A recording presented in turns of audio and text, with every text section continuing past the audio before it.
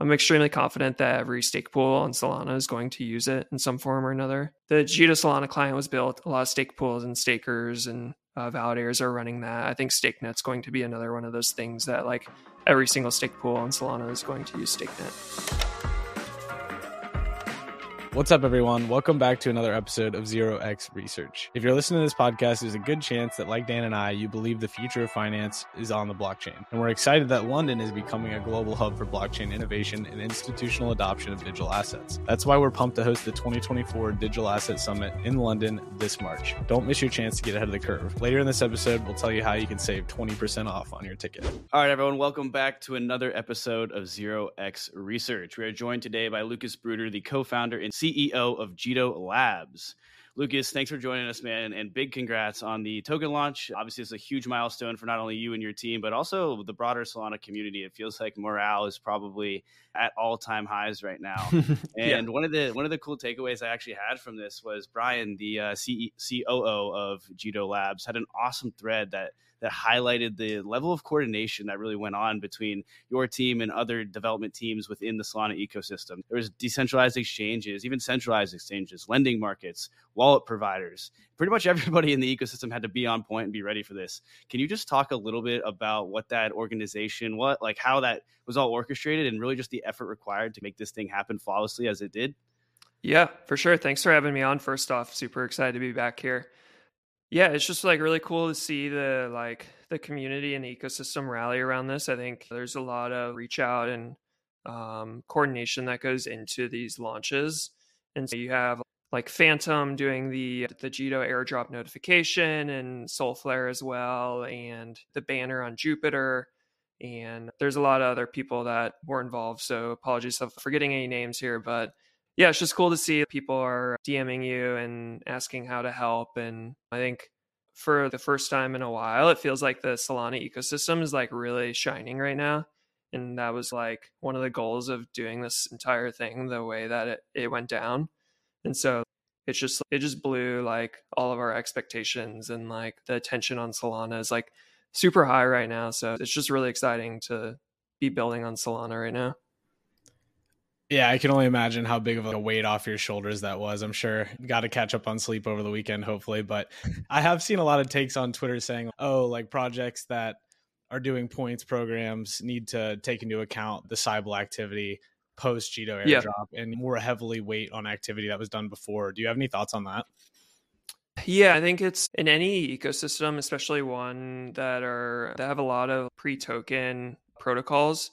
I think there's always going to be like mercenary capital and Sybils where these people are just in it for the airdrop, and they will spin up like tens to hundreds of wallets. And you see it a lot more on the L1s and some of the newer L2s where people are running these like massive farms that are just generating like fake activity. That was definitely like somewhat the case during like before the Jito airdrop. But if you look at the stats now from Margin Fi, Zeta, Drift, there's like record sign-up numbers coming in. I think a lot of it is actually like new users. In there, there's definitely a lot of bots that are coming in. And detecting that activity is extremely hard. I think it's definitely gotten worse. So I think that the game's definitely changed for those protocols. So I think they need to think very hard about the activity they're rewarding, trying not to leak too much of the airdrop and the governance power to like Sybil actors. And yeah, like to Char's point, like try to focus on just keep continuing to build a good product and ignore all the noise that these people are bringing. Yeah, I think that makes a ton of sense. And I mean, in a time when there's been all this infighting as well, it's glad to hear and see that there was a little bit of a different change of pace over in this ecosystem. And I definitely agree with your point. Like though, there's full scale legitimate Cybele farms these days, and that's just a crazy thing you have to deal with now. I can't imagine being on one of these L2 teams how like seriously have millions of transactions a day that are from these Cybele farms. Like that's got to be a really hard thing to deal with. But on the other side, especially on the L2 side, not to go off on a tangent here, but a lot of that activity is like proving that your tech does what you want your tech to be able to do. So it's, I don't know, in some ways it's like they're still providing value.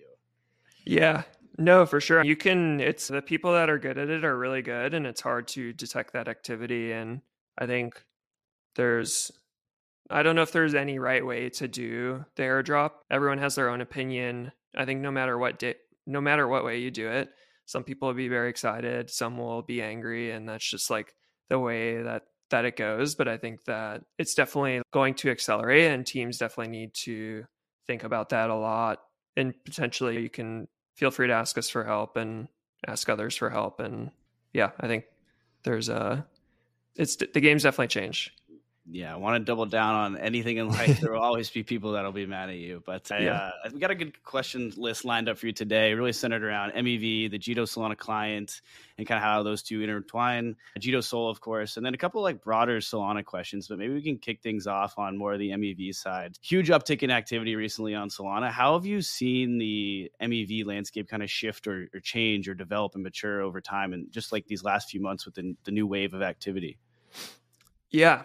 So there's definitely there's a lot more volume. I think a few days ago, Solana, did it do 70% of Ethereum volume or something? Yeah, if you look at like the volume charts over the past few months, I think Solana was doing like in the range of like 20 to $50 million of volume a few months ago. Now it's doing like hundreds of millions to like $1 billion. So with that, there's a lot more arbitrages. The fees on Solana are so low that basically like there's a high likelihood that any trade will result in some type of arbitrage available. So you're seeing a lot of that. You're definitely seeing a lot of volume generated by that. There's definitely a lot of blocks that are getting filled up pretty fast here, and some room for improvement on fees. I think probably dive into that a little bit later. But yeah, and then we're seeing the block engine and like the Jito Solana validator client is seeing a lot more MEV going through it in the past few days. So there's a lot of like all hands on deck, making sure it's reliable, able to handle the load, and giving a good service to the traders and searchers that are using it. I think also one more thing to mention is that we're seeing a lot more market maker interest on some of the order books on Solana, whether it's like Orca or Phoenix. So you're seeing some people that were previously out of the game for a bit that are coming back in. And then we're also seeing some newer participants that are coming in and starting to provide liquidity on like Phoenix and stuff like that. They're asking like, how do these bundles work? How do we trade fast? How does this network work? Like the first things that you do when you start to dive into MEV. Like if you're diving into an MEV on Ethereum, you have to understand like the builders and the relayers and the timing and all this stuff. And there's a lot more of those questions coming in from like professional organizations. So I think that's super cool to see as well. That might be a good segue actually to understanding a little bit more about how the block engine actually creates the opportunity to capture MEV. Can you walk us through what that architecture looks like? Yeah, for sure. Yeah, basically the block engine in the relayer, it creates this rolling mempool that's super short-lived.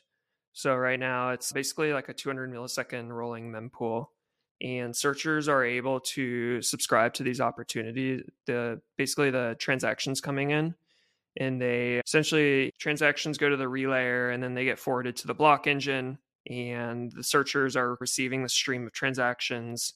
They are simulating them and doing their complex arbitrage and liquidation, whatever logic they're doing, to basically figure out like, where's the MEV, like how can I arbitrage this, all that stuff. And then they will send a bundle or a bunch of bundles over a connection. All those get aggregated into the block engine. And there's multiple block engines around the world, so there's a lot of communication between all these things. But it goes into this proprietary simulation engine that we built from the ground up, and basically it runs a periodic auction. So every 200 milliseconds, it will basically spit out a list of the most profitable bundles to send to validators, and then the block engine will forward it. At a high level, it's like pretty similar to the way that MEV on Ethereum works for those that are listening. I guess there's a few differences. One is that Solana is very fast, and it's 400 millisecond slot times. Every leader has multiple of 4 leader slots back to back. It's really difficult because you'll be in Germany, Frankfurt 1 second for 1.6 seconds. Then you'll be in Tokyo for 1.6 seconds. And then you'll be in New York for 1.6 seconds. and it's just bouncing around the globe. So coordinating not only is like trading on that hard, and you have to have, if you're like a trader and you really want to do well, you have to have like servers all over the globe, but also coordinating that on the block engine is pretty hard. Compared to Ethereum, it's 12-second or 13-second block times. You can send a packet around the world like a bunch. I don't know how many times, a lot of times before it's an issue. I think another thing that's interesting too is that there's like this big censorship issue problem on Ethereum that is getting talked about a lot recently with OFAC, and just how you have a few builders that are building the entire blocks on Ethereum. That doesn't really exist on Solana. Jito can't censor transactions if the validator is running these relayers. And then another thing is that Jito is building we call it a block engine, but it's actually just sending bundles to the validator. We're not actually building the entire block, just pieces of it. So I think that's another like pretty key difference between Ethereum and Solana MEV, where some of the issues that are present over there aren't necessarily an issue on Solana.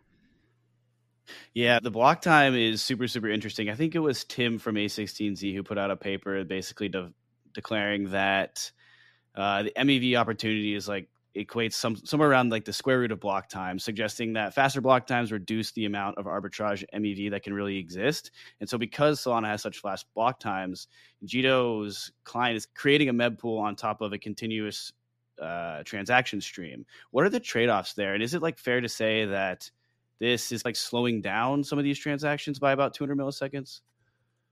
Yeah, I think it is the case right now. I think that's completely tunable. I think that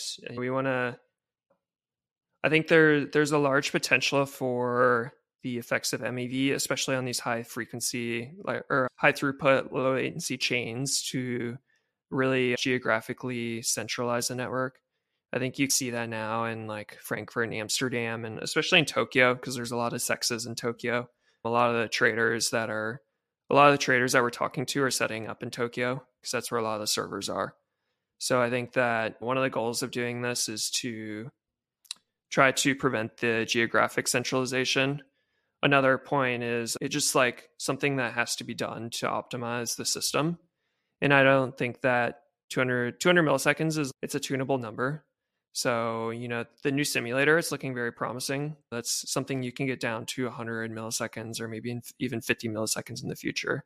It's all tunable. Also, every validator can run their own relayer and choose the settings that they want. I think another cool thing about Solana is that there's a lot of people in Solana that are like, oh, TVL is a meme. I think we all realize that like TVL is a meme. I think Totally tweeted the other day, like, you only want capital on chain that's actually being used. A lot of the capital in these order books is just sitting idle and like never gets used. And I think that because of compute and resources are so cheap on Solana, and you can do a lot more. So I think like something like a Phoenix or like any order book on Solana, or even like Orca and Radium, I think they are just going to expose less MEV to users, which I think is a good thing. Like ultimately you want MEV to be reduced at the application layer as much as possible. Yeah, I think that's definitely true. Okay, yeah, that makes sense. I appreciate that extra color, but you can't talk about validator clients without talking about FireDancer. I feel like that's one of the most hyped developments for Solana in 2024 and 2025. So how does the release of FireDancer impact the Jito client? Yeah, I think it's TBD on when it comes out. I think it's probably, people are running something called Frankendancer on testnet right now. So Frankendancer, for those that don't know, it's basically a combination of FireDancer and the Solana Labs validator client. And it's essentially the FireDancer networking stack. So the FireDancer Quick, and I'm actually not sure how far up the networking stack it goes, but I know it's for sure Quick is running. And then it basically like plugs into the current Solana Labs validator client for receiving transactions and processing them. So that's live on testnet. I think FireDancer is probably maybe a year-ish out from testnet or mainnet. I think that we're certainly keeping like pretty close eyes on the development of FireDancer. I think once there's some type of like transaction execution and like when we start to see like consensus and stuff like that go in, that's when it makes sense to start looking at it. I think Fired Answer will definitely be easier to work on and modify, and it'll definitely be easier to plug in like Jito's specific code into Fired Answer. Just because of the way it's built, there's multiple processes and things like that running, and it's really easy to modify Fired Answer compared to the Solana Labs Validator client. So I think it'll definitely be a thing. It's just a matter of when is it ready. And yeah, I think for MEV, I think Fired Answer will be like the highest performance open source software that's ever been built. And I think that there's going to be a lot of people referencing that are in the crypto industry and working on L1s and L2s, and a lot of people that aren't. And I think that's super, super cool to see that happening on Solana. I think it'll have some impact on MEV. I think TBD on what that looks like, but everyone's obviously very excited about Fired Answer. Yeah, that's a really cool fact that you just mentioned. Like having the most high performant tech that's ever built open source be in crypto is a really massive step forward for industry. I feel like that just brings in a lot more developer talent, a lot more tech junkies, people that are just like think things are cool. Like then it's, oh wow, look what this industry is doing. But yeah, and do you think that makes a difference? If you have a development background and so does many people on your team, so I'm curious, like when you try to like take yourself away from crypto and pretend like you've never found it before, why would a developer come to the Solana ecosystem versus something more like any of the other broad ecosystems, right? Cosmos, Ethereum, the L2s, any of those? Yeah, I think Solana tends to attract really like engineers that really want to dive into hard problems and work on really cool tech that I think some of the other ecosystems don't have. And that's why I got into Solana originally. I was like, oh, this just makes sense. Why don't we just use every like compute resource like RAM and caches and all the clock cycles as efficiently as possible? And I think you don't really have that on some of the like other networks. I don't think there's definitely a lot of people that get excited about working on Ethereum like the L1, but I think it doesn't really have the capability to nerd snipe people on like high performance engineering problems unless you are like into MEV. Yeah, that's really cool perspective. Nerd sniping is probably one of crypto's best use cases. So I love to see that. All right, 0x Research listeners, we're calling on you to join us for the premier institutional crypto conference in Europe's crypto capital, London, this March 2024. You're going to get to hear exclusive insights from industry trailblazers on things like leveraging DeFi protocols for institutional yield, tokenizing real-world assets with instant settlement, navigating the evolving global regulatory landscape, integrating digital assets into banking and payments, or crafting institutional investment mandates with digital assets as the key focus. We'll also be featuring some big keynote speakers, including Melvin Dang, the CEO at QCP Capital, Mark Yusko, the CEO and managing partner of Morgan Creek Capital, and Stani Kluchin, the founder and CEO of Aave Companies. This is not an event you're going to want to miss. Seats are limited, so be sure to register today by hitting the link in the description and using promo code 0x20 to save 20% on your tickets. See you in London, the land of tasty pastries, and be sure to hit up Dan and I for a beer. Pivoting a bit to Jito Soul, the LST, growth has been up and to the right, phenomenal growth. Even post airdrop, still seeing a lot of that growth hang on. And one of the interesting things is that a lot of that growth seems to actually have come from the deprecation of Lido's stake Soul. It seems like that was the clear choice of where those users were going was Jito. So I want to get your take on how that growth has been, but also there still seems so much untapped potential with only about 5% of the unlocked staked Soul is like liquid stake and using these LST providers. What is Jito's plan to really attract those assets into the liquid staking side of things? Yeah. So I think to your first point, yeah, the growth of Jito Soul has seen a lot of success from Lido shutting down. I think it's a bummer that they did that, but I think in retrospect will probably be a poor decision. It makes sense. They're the clear market leader on Ethereum, and I think if you spread your company or your team and your resources available too thin, then you can end up slipping and losing lead on the market that you're clearly winning on. I think we've seen that when some protocols go cross chain and stuff like that, where they start to get a little comfortable or split on their time and attention. But yeah, I think a lot of the capital coming in has also been like traditional stakers as well, and some institutions that are finally starting to see the light of liquid staking. I think really it comes down to how do we get more people in? I think it comes down to communicating the safety and security of the protocols, making sure that communicating the audits and things like that. I think also explaining some of the benefits as well. You're spreading your stake across a wider network of validators, so it's making the network a little healthier.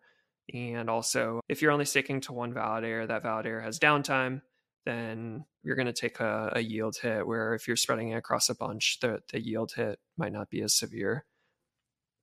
I think some of the other stuff, like this is a little more like hands-on, but I think starting to dive into some of the taxes and things like that and understand what do these institutions actually care about and why aren't they doing it now.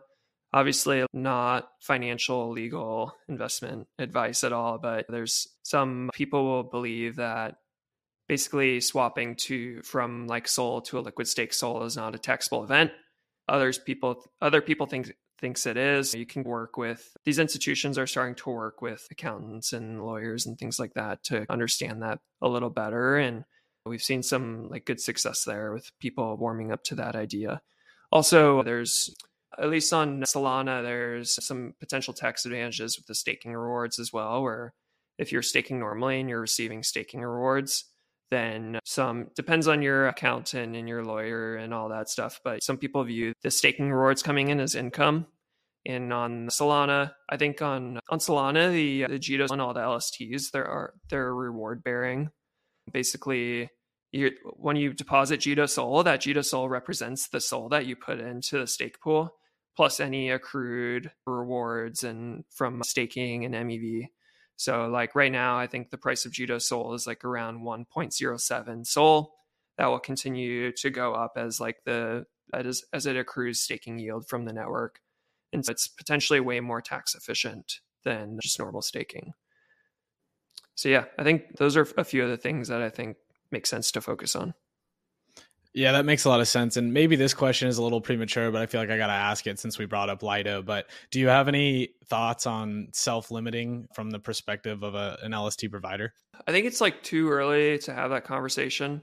I think that StakeNet will actually help a lot here. And I think we're going to probably dive into StakeNet in a bit. But I think when you decentralize the stake pool into StakeNet, I think it changes the risk model from a self-limiting standpoint, just because it's this open source algorithm and people can influence the way that it delegates and whatnot. StakeNet is definitely something I want to dive into, but right before we do that, I want to tie the validator client back to the LST. So all of Jito Sol validators that they delegate to for the user deposits run the Jito client, but anybody else can also opt into running the client as well. Is that correct? Yes. Okay. And in that case, then what's the plan because at the end of the day, I feel like most, at least on-chain users, more of the degen personality, like their mindset is like maximize yield. And if you can stake to a validator, because I guess there's also a difference between delegated proof of stake versus something like Ethereum, where as a user, I can just delegate my SOL to an existing validator. So obviously you get the liquidity and some of the tax benefits that you mentioned, but is there any way in your mind that you can also offer a higher yield than if you were to delegate yourself? Yeah, it's definitely something we're thinking about. There's a few ideas. I don't want to dive into them yet. I think it's too early, but there's a few things that are being worked on to fix that. Because yeah, I think that's another thing. It's like risk versus reward. How do you make the reward higher? And I think there's some stake pools that are using the governance tokens as another incentive mechanism. That can certainly work. I think it's not forever, and it's those emissions can be pretty high.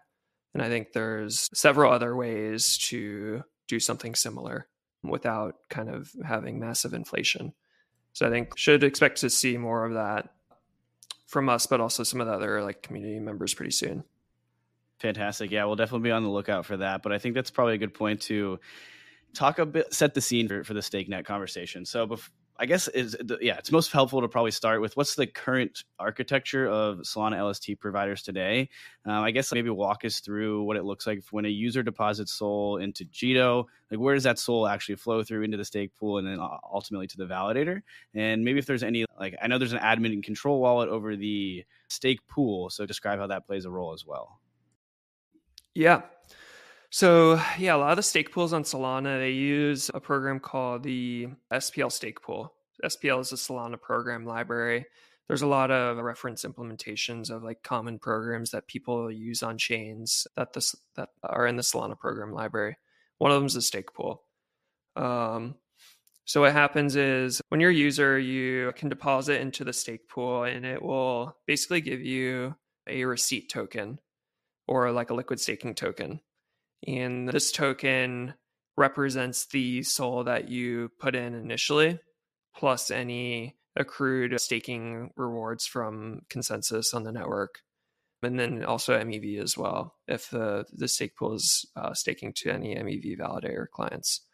And after you deposit your SOL, you get back the liquid staking token. The protocol will then basically figure out which validator to move that Solana that was put into the protocol onto a validator in their validator set. Validator set's dynamic. Every stake pool has a different size validator set. You can add and remove validators to the validator set. And yeah, basically there's some process that happens where you figure out which validator you want to put the stake on, and then that happens, and then it starts accruing the yield. And so right now in Solana, the Solana program library, SPL stake pool, there's two authorities associated with that. One is the manager. The manager is the one that can set the fees. They can change manager. They can change the wallet that the fees are going to. It's like a super user. They can't steal any of the funds though. No, there's no permissions on the stake pool where you can actually like steal funds. And yeah, like for Jito, the manager, the authority is currently Realms DAO, which is like the DAO platform on Solana.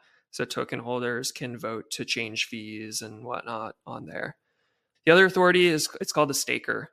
And so the staker, basically, they have the ability to take that stake. In the last example that we were talking about, they can take the stake, they can deploy it to one or every validator. They split it up and move the stake around. They can pull stake off validators that are getting removed from the set, wait 2 days, and then put on a different validator. So they're just, you can think of them just like allocating resources, allocating all the SOL in the stake pool, like the resource across all these different validators. Okay, perfect. And so in that context, then I know you guys have been loud about this on your Breakpoint presentation, but that's not true DeFi, right? There is this centralized actor that must perform certain roles in order to make this all work. So talk a bit about StakeNet and how it actually unlocks that by removing the central factor here. Yeah. So I guess, I didn't dive into the staker that much, but I guess like the TLDR is that the staker, it's typically like a hot wallet on an AWS or GCP server. People are running data collection and storing it into some database and running some algorithms to figure out like this validator, maybe they did a commission rug, maybe they switched data centers and the new data center's performing poorly or whatever it is. It just runs and will destake stuff and move it around. And yeah, I think that we can do like way better than that. I think it's, if you want to see liquid staking succeed and get to 10 or 20%, I think if we were at like, if Jito Sol or any other liquid staking token was at like high single digits or like low double digits % of the network, and people found out that there was a central server doing it, I think people would be a little freaked out.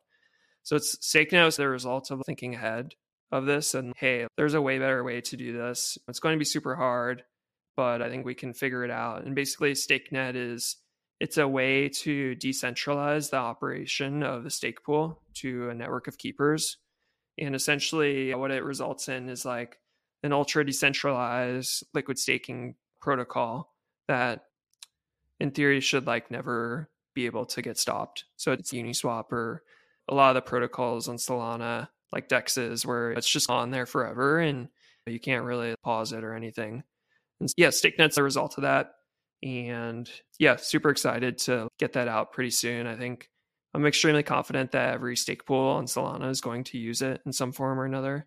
And so I think it's cool the Jito Solana client was built. A lot of stake pools and stakers and validators are running that. I think StakeNet's going to be another one of those things that like every single stake pool on Solana is going to use StakeNet. So as a data junkie here, one of the really cool things I think you guys are doing with this is the storing all of the validator performance history on chain in the validator history program. Yeah. And can you just talk a bit about what the data side of this looks like today using just a normal stake pool versus how that changes and actually bringing some of that data on chain with StakeNet? Yeah. When you're off chain, you can do, there's a ton of stuff you can do, but basically you're running some while one loop where it's just, I'm going to sleep for an hour and then I'm going to pull a bunch of stats. What are the voting credits on this validator? What's the APY or what's the commission? What's their IP address? Where are they located in the world? Like whatever inputs you have to your staking algorithm get run on this server, and then you're putting into a database. Some of the staking pools, some of that data is open source, some of it's not. With StakeNet, basically the plan is to use Solana as the database for a lot of this data. A lot of the stuff available on chain, it's just like a snapshot at a point in time. So, I want to, what's the validator's commission? I can look at this and this is a current commission, but there's no like history of that on chain. I think the history component is very important to this. Essentially, the way that it works in the current form is every validator, when there's a new validator detected, there will be an account created for it.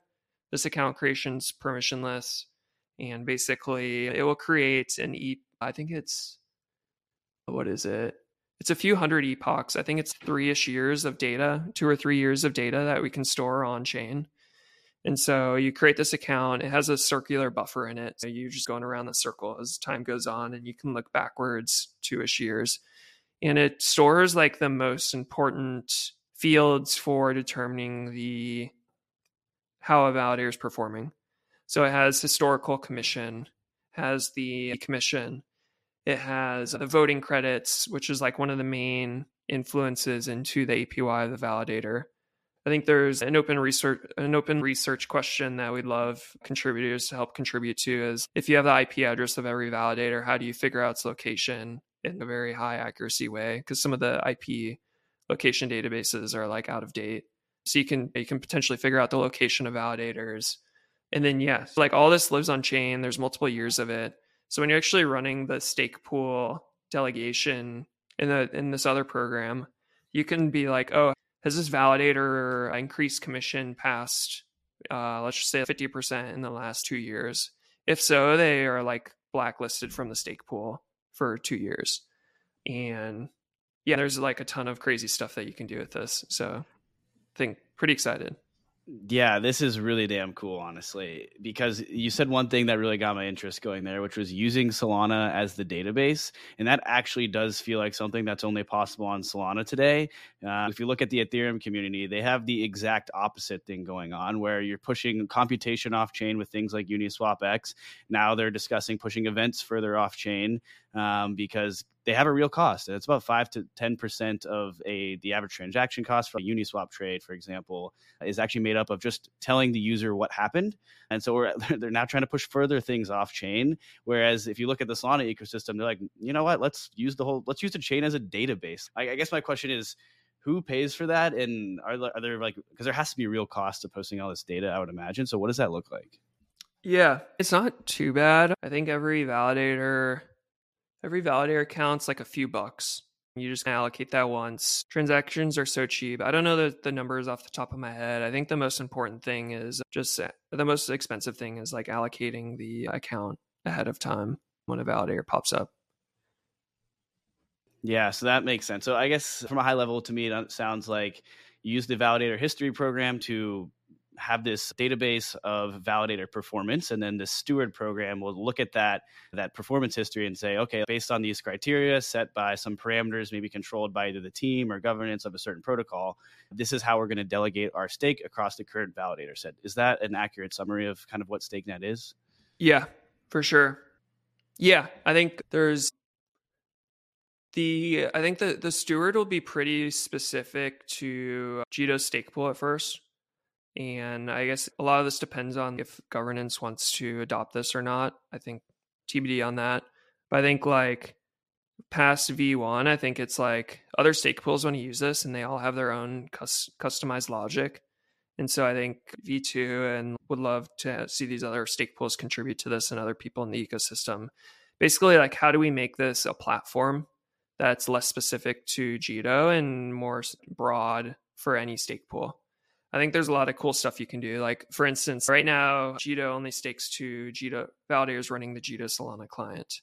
But what if you want, I only want max 10% of stake in the stake pool to be in any country at a given point in time. Like, how do you build that? Or there's some stake pools have these concepts of like gauges where validators can buy the token to receive more stake. Or if you're a staker, you can do this directed staking thing where you are saying, hey, I want this stake to go to this specific validator. Like, how do you actually build that into the stake pool in StakeNet?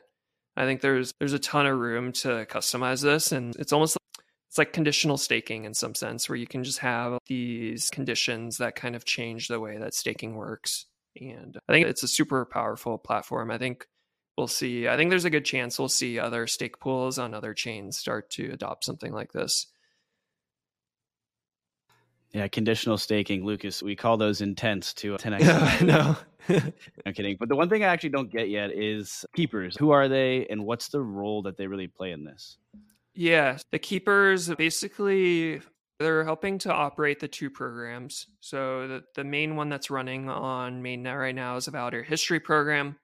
There's a few instructions that they run, and it's on this like periodic basis or when they see updates happen.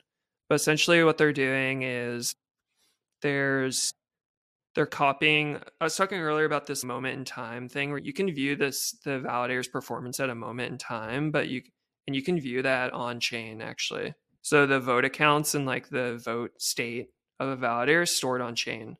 So one of the instructions that they're doing is essentially just copying that vote account into the validator history account. So they're just running like a bunch of like copies. It's like you like parse it and copy it over. Another thing is that there is some of the data that isn't available on chain. And there's some stuff in Gossip that is gossiped out between all the nodes on the Solana network. So there's basically, they'll gossip out the version of software that they're running or like their IP address, which is you can use to find the location, or they'll gossip out votes. And there's a bunch of other stuff that they're sending between each other on this giant mesh network, but none of it is landing on chain. And so some of the keepers are actually uploading that data on chain as well. And because it's off chain, it's like an Oracle network in some sense, except for the fact that with an Oracle on price, you need a lot of people contributing to this because you want to average it out and whatnot. Where a lot of this gossip data, it's actually signed, all the gossip data is signed by the validator that produced it. So you can actually upload this on chain. There's a built-in signature verification function on chain.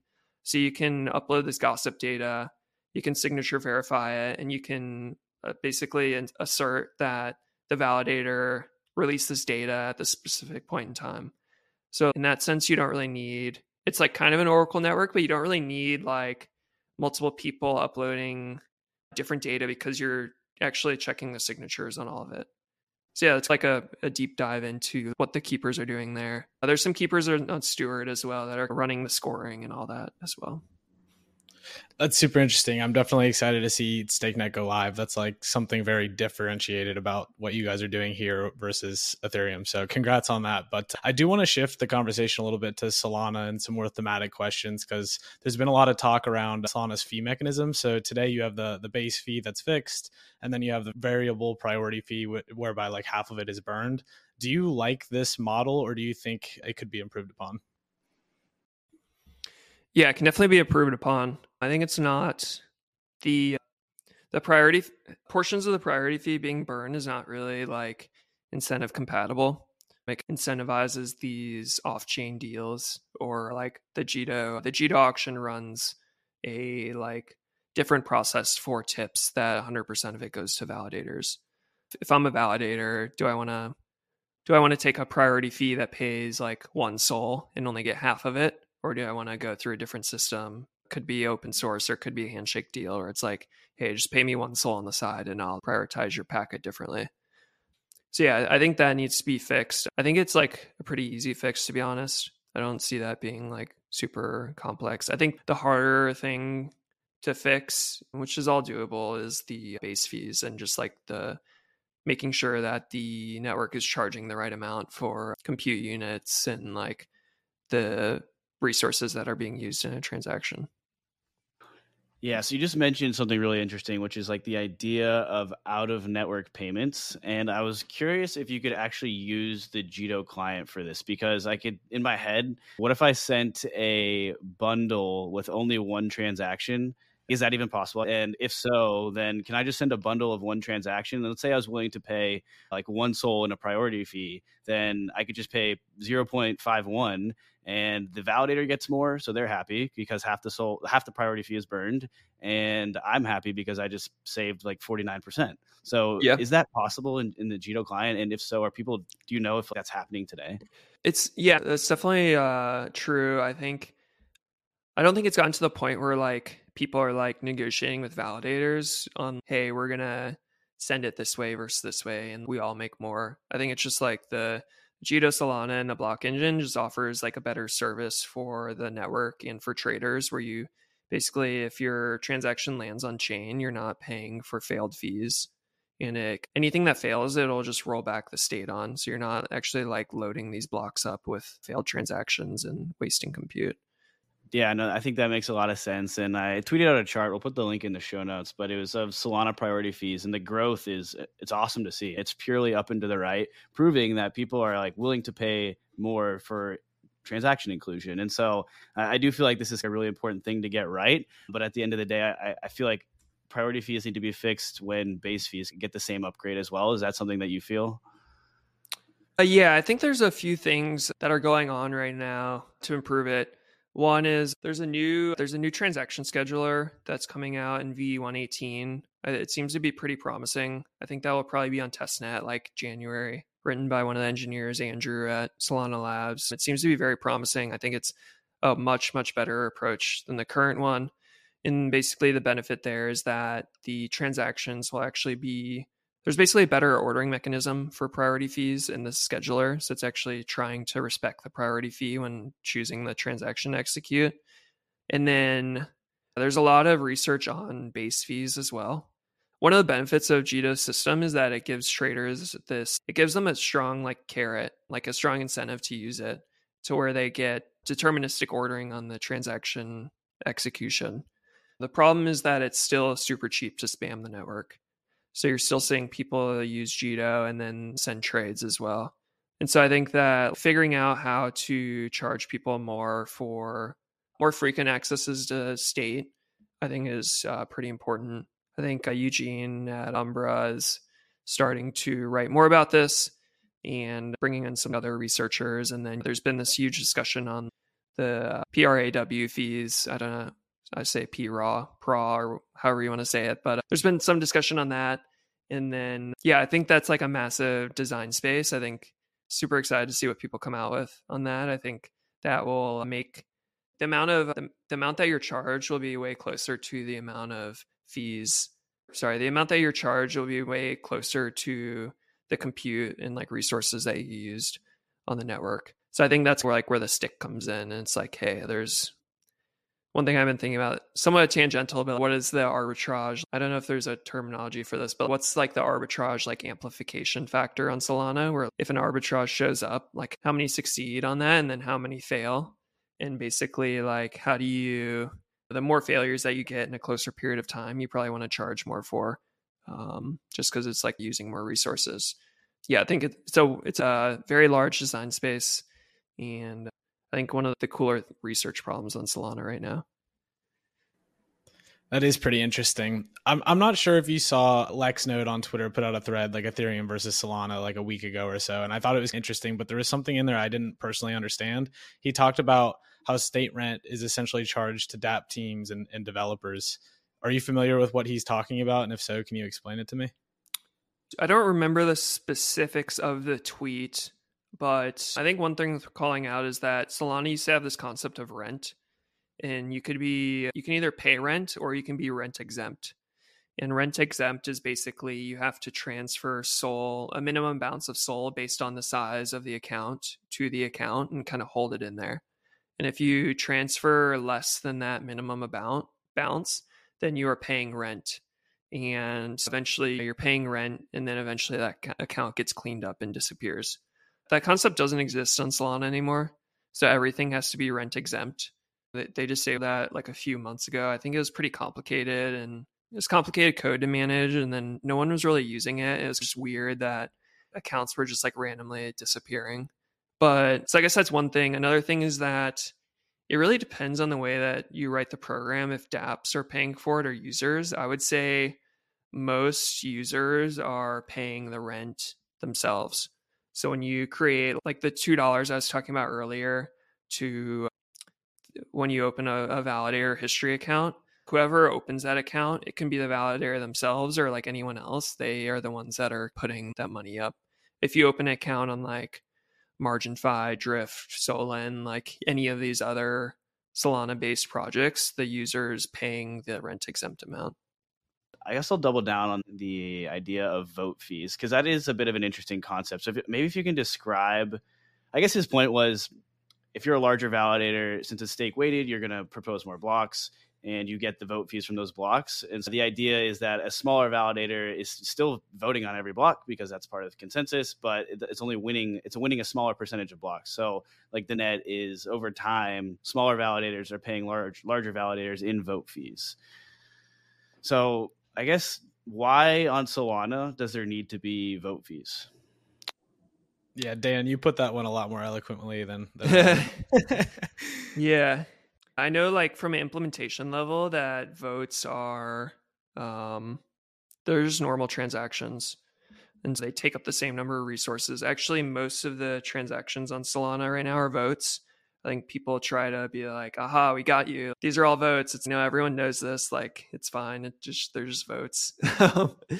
But yeah, they're taking up the same resources. And I guess, yeah, like there's probably some form of anti-Sybil in there where you can't just you can't just like slam a bunch of votes and earn money on it. Like you gotta, you have to pay for it a little bit, but it's not really something I thought about before. Like, why do they need fees?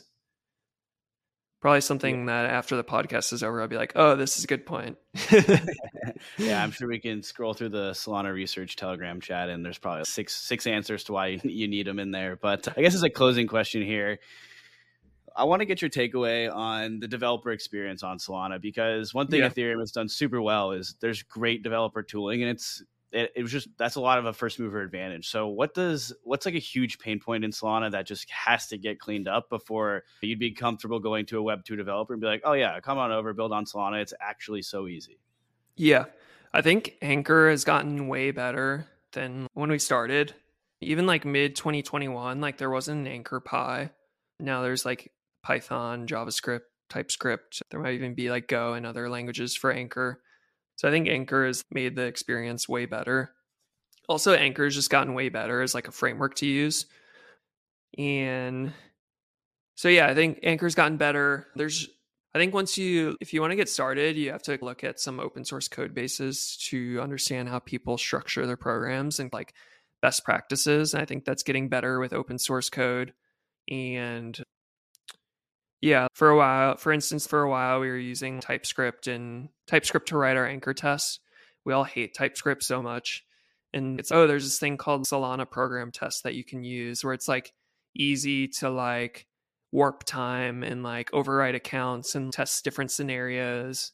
I remember using this at the beginning. So now it's starting to figure out like, there's these things that exist that maybe you don't know about that are like deep in the cracks that you need to discover. I think I think the experience is way better. Anchor is amazing. There's definitely like some weird things that when you hit are hard to work around that require some creativity. So I guess, for instance, like there's inside the virtual machine on Solana, there's like limited stack space. There's limited heap size. And so you have to figure out, I'm doing this in a really dumb or inefficient way. Like I need to figure out like, how do I load this account more efficiently or modify this thing more efficiently? Or how do I avoid like blowing up my stack? And then another thing is just like the number of accounts that you pass in is limited. So figuring out like how to, it's just a different way of thinking about it compared to Ethereum. So yeah, you have to figure out like, how do I like structure all of these accounts and permissions and everything up front. That requires a little more creativity. But I think once you like write a program or two, you get the gist of it. Love to hear that. It's definitely on the up and ups though, because ultimately that matters a ton. Yeah. No, I've been talking to Georgius a little bit. Like, hey, when are you gonna make a foundry for Solana? Come on, come on over here. There you go. That's what we need. So yeah, I think something like that would be amazing because I know that everyone raves about that on Ethereum, and I think having tools like that in Solana would be super helpful. I got one last question for you, Lucas. What like apps/teams are you pretty hyped about that are building on Solana right now? That's for my own personal curiosity because I'm like trying to try everything out, get myself familiar with the ecosystem. What should I be using? That's a good question. I think there's a lot of like super solid teams. I think one that I'm pretty excited about that's seen pretty good growth recently is Camino. It's like actively managed vaults and starting to get into borrow and lend and stuff like that. And they have these things called K tokens, which is essentially like your LP tokens. So you can start to do some, it's if you like, it's like the liquid staking version of providing liquidity somewhat. So I think, and it's basically actively managed vault. So I think the stuff they're doing is pretty cool. A lot of the newer teams that are popping up are like really good. I think Phoenix is pretty cool. If you just go to phoenix.trade and you just watch the order book, like all of that's happening on Solana in real time. It's just cool to see that is like updating that frequently. And there's like the spreads are like pretty tight on there. There's actually a lot of volume on there and like really good capital efficiency. Two great suggestions, honestly. I'd love to hear that. Yeah, there's, for better or for worse, incentive dexes play a role in Ethereum DeFi. And so it'll be really interesting to see if the direction the Camino team goes with their token. I have no idea what they're trying to do, but definitely something interesting is, especially for like LSTs, if you look at Lido's involvement with Curve, that was huge. There's still billions of dollars of staked ETH liquidity within Curve. So it's interesting to think about. Yeah, there's some cool, real quick, there's some, I don't want to leak too much of their alpha, but there's some new cool strategies that are coming out that are looking pretty promising. Oh, that's super cool. I'll let them take the rest. Maybe we'll have to get the Camino team on here to chat with us about it. But Lucas, man, congrats on all the success that you and Jito have been having. I know this was a huge process in the making. You guys put a ton of hard work in this, and I think before the podcast, you said it's a weight off your shoulders, but it's really just the beginnings. We'll be on the lookout for the next developments, and super excited personally for the launch of StakeNet, man. Cool. Yeah, thanks for having me. It's always great to come on here. Awesome. Cheers. Take it easy, Lucas. Thanks, everyone. Hey, everyone. Thanks so much for tuning into today's episode. We hope you really enjoyed it. Wanted to take one more moment to remind you guys about our upcoming 2024 Digital Asset Summit in London this March. Seats are limited, so be sure to hit the link in the description and use promo code 0x20 to save 20% off on your ticket. We'll see you in London. Be sure to hit us up if you plan on attending.